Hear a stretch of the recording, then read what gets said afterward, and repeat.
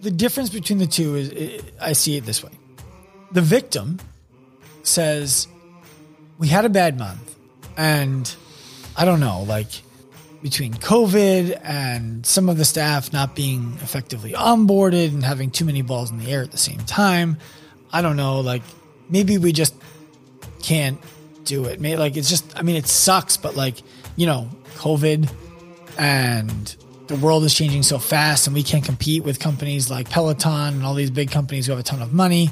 And I don't know, like, I don't know, just sucks. That's the victim. The vulnerable is we had a down month and I haven't figured out why we had a down month yet. And it really bothered me.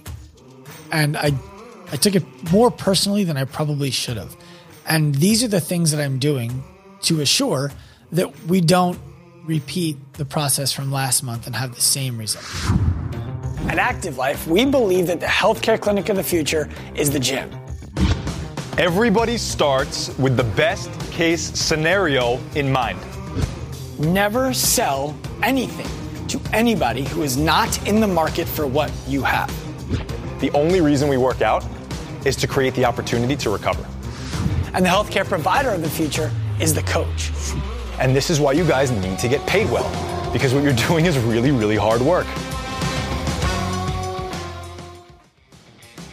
Active Lifers, I'm going to get you right into the episode after I tell you about the brand new Active Life assessment that we are rolling out right now. If you're ready to finally break through your plateaus that have been holding you back from your maximum performance, if you want to be able to finally get rid of those chronic low-grade aches and pains that force you to scale workouts that you know you could do with full range of motion, you are going to be perfect for the new Active Life assessment. It's completely remote. You work with one of our one-on-one coaches for the span of about a week and a half to determine exactly what it is that you need to do to finally get yourself to the place that you want to be in terms of your fitness or the way that your body feels. We've never rolled this out before, but we've had a lot of demand for it. So it's coming your way. And if you're interested in being one of the first 100 people to do this, head to activeliferx.com and get yourself on our list. We'll get you started with a coach. Now let's get you to the episode. What's up, Active Lifers? Welcome back to another episode of Turning Pro. I'm Dr. Sean Pastuch. I'm your host. I'm joined by Larry Gaier. What's up, guys? Today, we're going to talk to you, as promised, about how to make vulnerability your greatest strength. Instead of doing something that is self-deprecating and feeling bad about yourself and just exposing all of your weaknesses to the world and complaining about them, we're going to help you today understand how vulnerability is actually a superpower, how you can use it to inspire other people, how you can use it to inspire yourself and to grow your own confidence, and why it's extremely imperative that you do it today. So let's get right to it. How do you think about the word vulnerability when it comes to mind? Well, that's a different meaning than it used to. It used to be like, you know, the weakness and the potential for danger and I'm going to get hurt and I need to protect myself from all of these things. No safety. That's what it used to mean. Mm-hmm. Right? I don't know if that resonates with you and with a lot of people that have thought about what it means to be vulnerable in the past. Well, I actually think that that's part of the reason why people are afraid to do it. Right. I think that and I was. Most definitely. I can speak very, very personally about this. Michael Cazayoux, good friend of mine, formerly the owner of Brute Strength, now president of Working Against Gravity.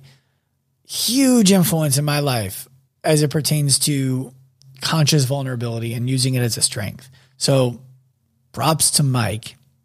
If you haven't heard of who he is, go check out the Brute Strength podcast, the Working Against Gravity podcast. He's great. I avoided it for a long time because of what you just described. It felt like showing the weak underbelly to everybody in the world and explaining to them, this is how you can beat me, which I never wanted to allow anybody to understand.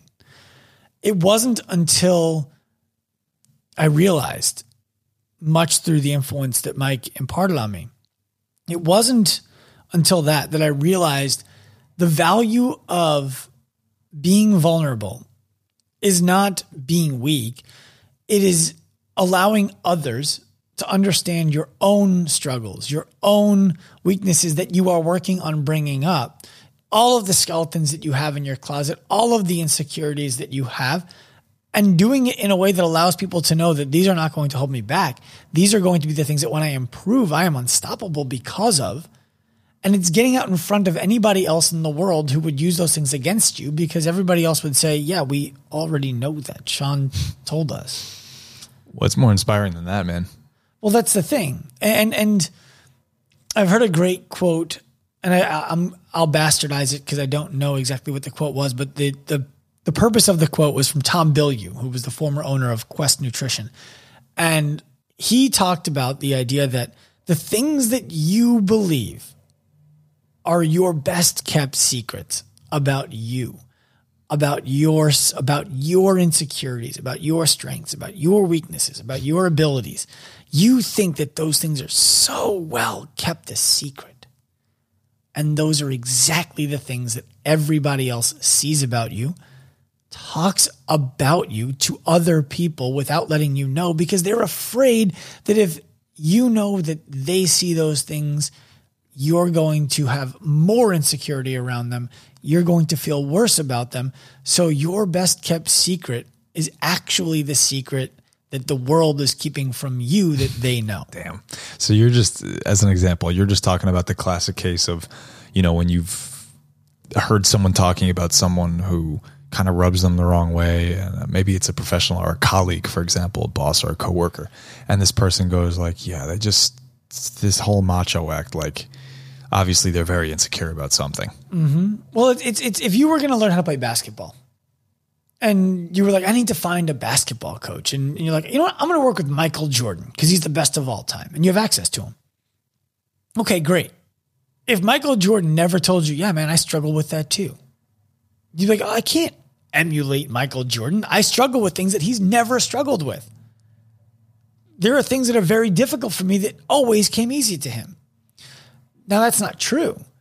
But if Michael Jordan never obviates for you that those things were difficult for him too, that he struggled with those things too, in fact, he still does. And this is what he needs to do in order to put those struggles behind him. You don't believe that Michael Jordan can relate to you or help you. So it seems like in demonstrating vulnerability around what your struggles have been or are, the truth in what you're saying and the benefit that can be derived on the other side of it actually becomes accessible to the person who's listening to you. Exactly. So I'll give you an example that's from my personal life. I am extremely achievement oriented. What I mean by that is I feel insufficient when I'm not achieving something.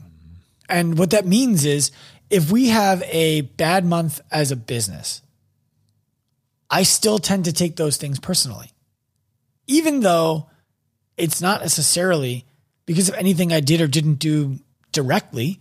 It's just business ebbs and flows that are part of the process. It affects me personally. I feel bad, right? When we hire somebody and don't fill their book of business right away, I feel bad. That I take that personally.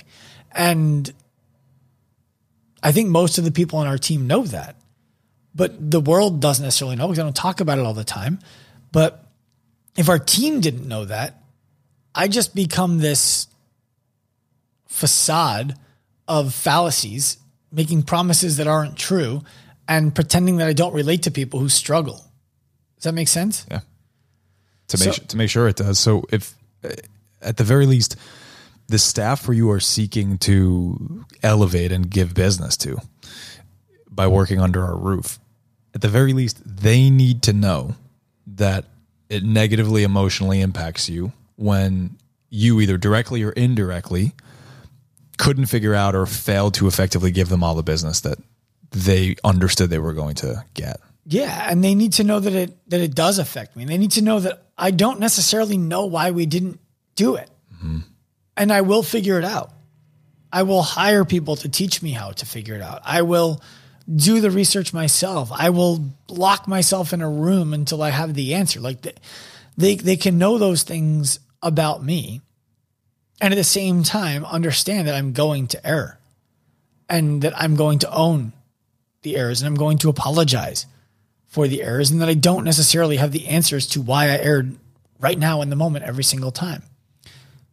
I think that's extremely important for anybody who's out there who wants to be able to gain trust from other people, is being honest about things. And one of the reasons why I used to avoid it was because I didn't know how to do it. And I didn't want to conflate the real vulnerability with the woe is me victim mentality. And I didn't have a good way to differentiate the two. Do you know? Yeah. Very, very much. Could you unpack those? Yeah, I'd be happy to. So, okay. I wanted to think about it for a moment, which is new for me, by the way, like the last 12 months. So the difference between the two is, I see it this way. The victim says, we had a bad month, and I don't know, like between COVID and some of the staff not being effectively onboarded and having too many balls in the air at the same time, I don't know, like maybe we just can't do it. Maybe like, it's just, I mean, it sucks, but like, you know, COVID and the world is changing so fast and we can't compete with companies like Peloton and all these big companies who have a ton of money. And I don't know, like, I don't know, just sucks. That's the victim. The vulnerable is, we had a down month and I haven't figured out why we had a down month yet. And it really bothered me. And I took it more personally than I probably should have. And these are the things that I'm doing to assure that we don't repeat the process from last month and have the same results. So there's something that I don't know what it is. And I'm hoping that in this conversation, you could unpack it for everyone listening here, because I don't know how to label it. I don't know what it's called, but it seems like the biggest difference between showing up as a victim and showing up as someone who is intentionally vulnerable is a certain willingness, a certain acceptance, and a certain readiness. Totally. To do something. Yeah. You see what I'm getting at here? Yeah. So what is that exactly? Because it's in what you are about to label for us that people are going to start to understand, there's the power that lies in vulnerability. Well, I think it's Brene Brown is the best at describing this when she talks about the idea of, you know, daring greatly, take big risks, even if they're not big risks on a global scale, they're big risks for you. You know, asking that girl out. So is it just a willingness to face and move through adversity? Is that what it is? No, it's more than that. Okay. It's being willing to face and move through adversity, to me, is resilience. The difference between moving through adversity and vulnerability is acknowledging where you're struggling, acknowledging that you are working to improve, and actually working to improve. So, you know, Brene Brown likes to quote, I think it's Teddy Roosevelt, the man in the arena speech. And the idea that like, we're not interested in the opinions of the people who've never jumped into the arena and failed and struggled and stood back up and tried again. But that if you're willing to share with the world what you struggle with, then the world, there's going to be almost like a bifurcation of the world. Some of it is going to say, haha, look at you. You suck at that. You know, kick rocks. The other half is going to say, hey man, I struggled with that too. Here's what I did to get through it. I would love to help you. And if while you're in the arena, the metaphoric arena, you can focus on only the people who bifurcated to the left and said, hey, I've struggled with that too. In fact, I'm struggling with that right now and I'm working through it. I'd love to help you. I'd love to just be an accountability buddy for you, for example. Then everybody else becomes like, what kind of a shitty place in your life do you have to be in to try to step on somebody when they're down? Okay, so we're dancing around the thing, and I think we're getting closer. It's not just the willingness to move forward. It's not just the willingness to acknowledge where you have to improve and where you're going to improve, but it's a willingness to act. It's the decision that I can be more than this story of what I'm not good enough. And it's ownership. It's ownership over what you were, what you are, what you strive to be, all at the same time. Do you think this comes down to, Carol Dweck's basic purpose of growth mindset? In a way. I understand that I can be more than what I am now. Yeah. But I think that again, that falls short a little bit because it lacks the acknowledgement piece. It's public acknowledgement, if you will. Before we started the pro path for gyms, I sat on it for like a year because I didn't feel like it was appropriate for me to teach gyms how to run gyms because I didn't feel like I had the appropriate track record to teach them how to do that. And if it wasn't for me having Ken Andruko as my business mentor, tell me, just because you didn't have the skills to execute and implement doesn't mean that you don't have the knowledge to teach somebody who does have the skills to implement. It's the old adage of, if you can't do, coach, right? And I'm the first to tell people I was not the gym owner that I thought I could be. When I was in chiropractic school, I knew that I wanted to own a gym, and I always envisioned myself just crushing it, doing an awesome job. Who doesn't? And then when I got into it, it was like, wow, there's a lot of managerial duties here that I'm not doing easily. These things cost me a ton of energy. So when I told Ken, I'm like, I can't justify teaching gyms how to do this stuff. I didn't even do it well myself. He's like, well, how many gyms have you been working with since you got out of your gym business who've seen growth? I was like, a dozen maybe, I don't know. He's like, and how many of them would tell you that they found that valuable? I'm like, probably all of them. He's like, then you're holding back because of the story that you think people are going to find out about you that you could just tell them yourself. Start with the story. Yeah. So now, anytime we introduce a new pro path, I tell them, let's get all the reasons out why I'm the wrong person, why I'm the worst person in the world for you guys to be listening to be working with, so that you know all the secrets, so that you know all of my insecurities, so that you know all of my shortfalls, so that when you decide to do this, you're deciding to do it in spite of those things. Because now when somebody else says to you, oh, you're working with Active, didn't you know that Sean had a gym that he absentee managed into the ground, a gym that he bought the wrong insurance for and lost in a hurricane, and a third gym that he basically had to exchange, give away and, give his the clinic and the gym in exchange for being able to run this company? Didn't you know that about him? They'd be like, yeah, he told us. What's the difference? Where if I keep that a secret and then defend it, and I'm like, no, I was great. What are you talking about? I did an amazing job. They'd be like, well, that's not what this person, and now you're defending your character. What is it about publicly declaring your insecurities that now makes your insecurities less scary? It's because it's not about publicly declaring insecurities. And I think that's a good question. It's not about publicly declaring insecurities. It's about publicly declaring past failures that you have total agency to change. So do you think everyone recognized that? No, I don't. Okay. And that's why I think it's important we talk about it. The difference between, let me think of things I'm insecure about, and you'll understand the difference. I'm insecure about the way my body looks.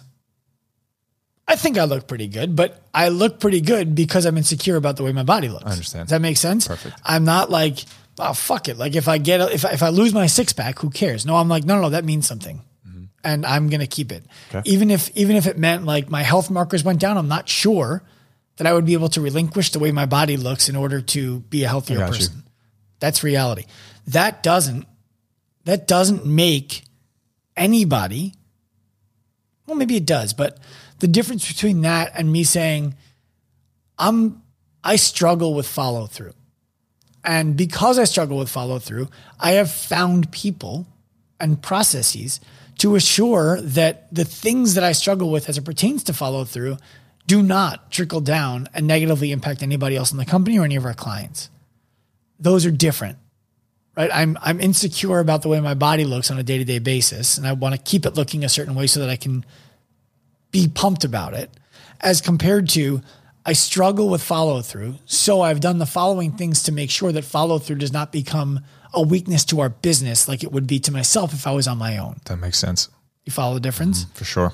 So part of this becomes, for coaches who are out there, for gym owners who are out there, it becomes when the client says to you, can you help me with this? Every gym owner wants to say, yeah, we totally can. And that's how you end up with gyms with taglines on their websites that say things like, whether you want to go to the CrossFit Games or just finally get off the couch for the first time, we can help you. No, you can't. Whether you want to be an Olympian or you just want to finally lift a heavy weight because it looks cool, we can help you. No, you can't. But it's difficult for the gym owner and the coach to own the reality that they are not the best person to help both people.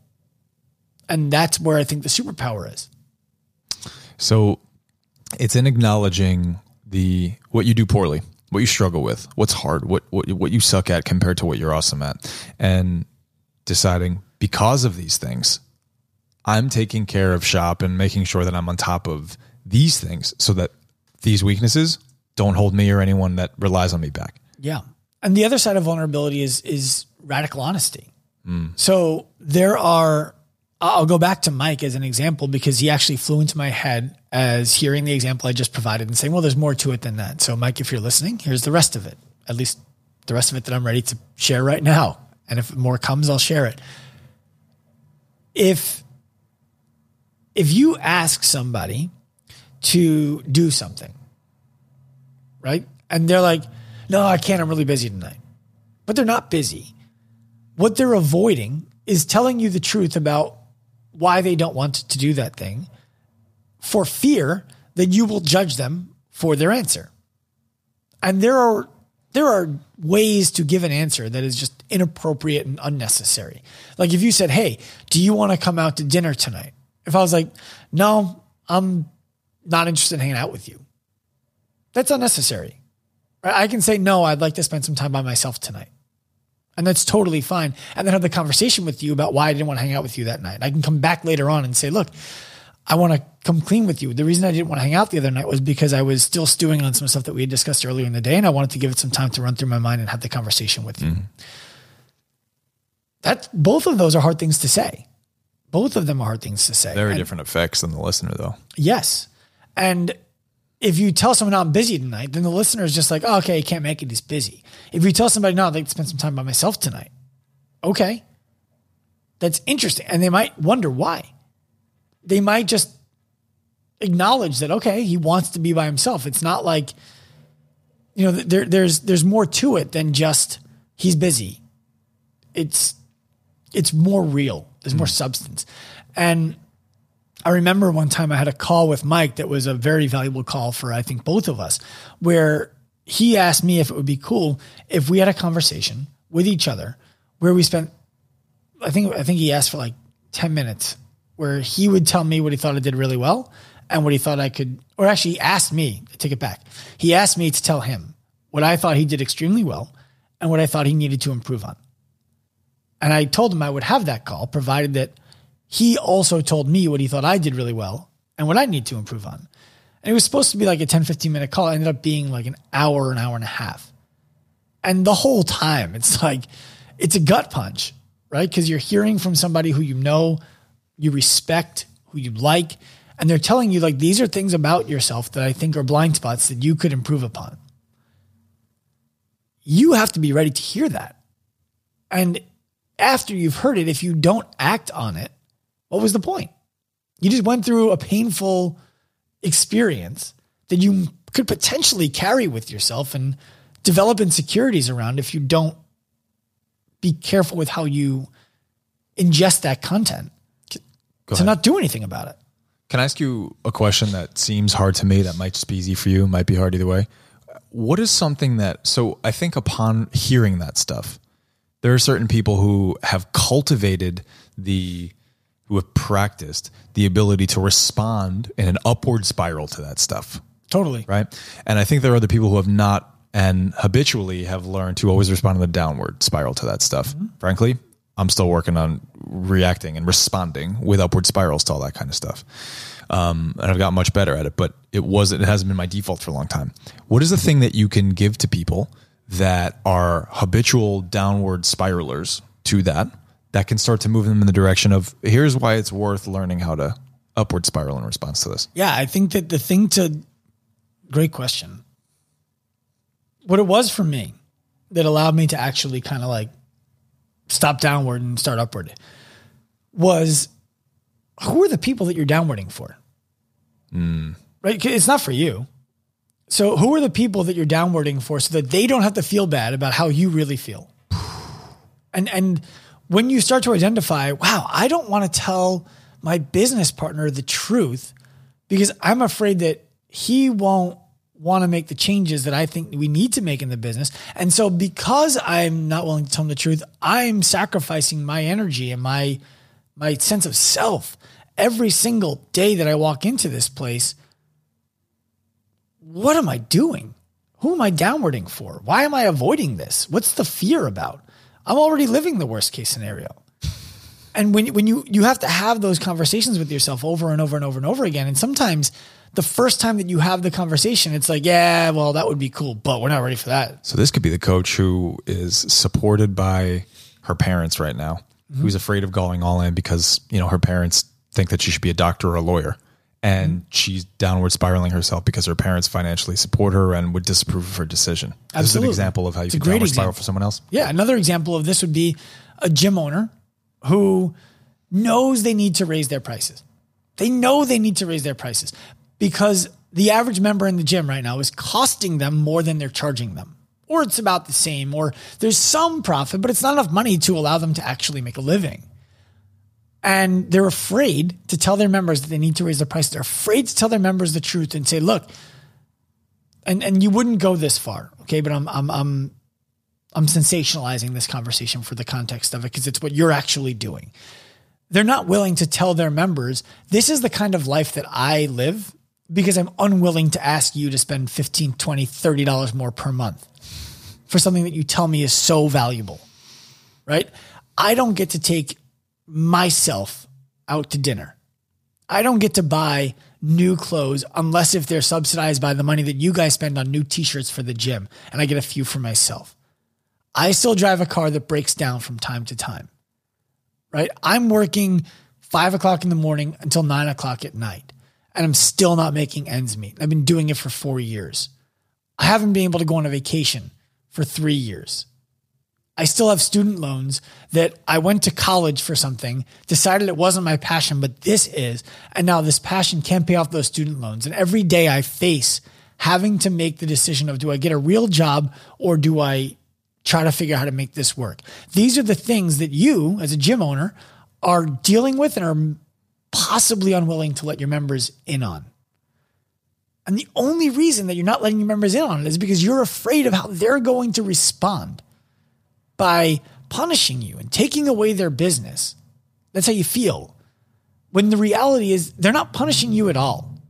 They're telling you that they don't value your business at the level that you believe it's worth and what you need to charge them for it, which is a gift. When they do that, it allows you to understand that you have choices. Do I want to create a business that is worth this? Do I want to find people who believe the business I currently have is worth this? Or do I want to not do this anymore? But you're depriving yourself of the gift of the honest response because you're afraid of what it's going to be and what it means you need to do on the other side of it. So the luxury cars exist and they're not dealing with the question, is anyone going to buy this? could we possibly charge this much? So the decision becomes, do I want to rise to be the kind of product and service that the people who want to buy the luxury item want to pay for? Or do I downward spiral to the point that I eventually have to give up my dream? Hey, do you start blaming everybody else for it? And the downward part never turns around. It never becomes happiness that everyone's looking for, right? We live in this space where it's like, I don't want to make anybody else upset. And if I make anybody else upset, the reason why is because these are the ramifications that I suffer from if somebody else ends up being upset. I don't want to suffer those ramifications, so I'm going to avoid making somebody else upset. That's the path we take. That's a path some people take. Yeah. I think, frankly, everybody I know. It's probably an instinct, right? Yeah, I think everybody's done it. Either does it, has done it. It's does it in some parts of their life and not in others, is working to eliminate it from all of their life. But I think that we all can relate to that kind of a thing. I mean, you messaged me the other day. How do I tell somebody that I don't want to do this in my family? Right? There's always like a difficult thing in our lives that we have to figure out how to best communicate. Sure. And honesty is always the best way to go. The reality, though, is that how you deliver honesty matters. And then how you respond to the world's response to your honesty is what matters most. What would you say are some, if we can kind of wrap this up with something extremely actionable that people can take away to use in every conversation they're going to have today and every day going forward? What's a simple way to think about the easiest way to have a conversation fall on the, person's going to respond to this relatively positively or relatively negatively side for how to approach a conversation that might create a little bit of conflict, whether it is, moving someone in the direction that they should buy service from you or telling someone that you don't want to hang out with them?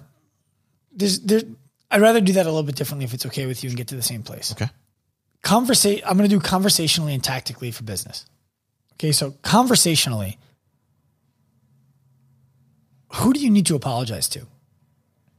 Like there is something, everybody has something out there that is like, I was a dick to that person like 2 months ago for no reason. And it's kind of blown over. It's not a big deal. It's gone. But you still think about it. Apologize. Apologize to that person for what you did 2 months ago. Explain to them why you did it. Explain to them what you thought would happen if you did something different. And allow them to respond however they want to. That's a fucking scary conversation. Dude, it's going to feel so good. It's amazing. It's going to feel so good. It's amazing. I remember when I wanted to apologize to my ex-business partner for being, I didn't even know. I just knew that our relationship as friends and business partners broke down, and I didn't know what I did, but I knew that I had to have some culpability in it. So I also knew I really didn't fucking like him. I really didn't like him. And the last thing I wanted to do was apologize. Right? So I started easy. I apologized to my wife that day for not wearing a wedding ring on a regular basis because I knew that she thought it was important. That was the apology I made that day. And then for a year and a half, I escalated the intensity of my apologies until I finally worked up the balls to call my ex-business partner, one of my best friends, and apologize to him for our relationship breaking down, both business and personal, and explaining to him that, honestly, I'm not really sure where I went wrong. I just know that I have a role in this, and I could have been a better friend, and I could have been a better business partner. And I want to apologize to you for all of the things that I did that went a different direction. I didn't get like, dude, it's cool. I love you. You're my man. Like, that didn't happen. And I wasn't looking for that. But, it felt amazing to take that weight off of my back. I've never thought about it again in terms of it being a heavy thing. Mm-hmm. From a business perspective, what are you sweeping under the rug? What is the thing that you are sweeping under the rug in your business? For many gym owners, I believe that the thing you're sweeping under the rug is that what we talked about before. You're not not charging your members enough money. You know that you're not providing your members a good enough level of service. You know that you don't have a real business, but you want to. You have the passion to build your gym into something that is transcendent, that somebody else wants to take over when you're ready to retire, and that everybody in your town, when you go into the coffee shop, when you go to the restaurant, they know your name, they know your accolades, and they have reverence for you. I know that many gym owners are dealing with that right now.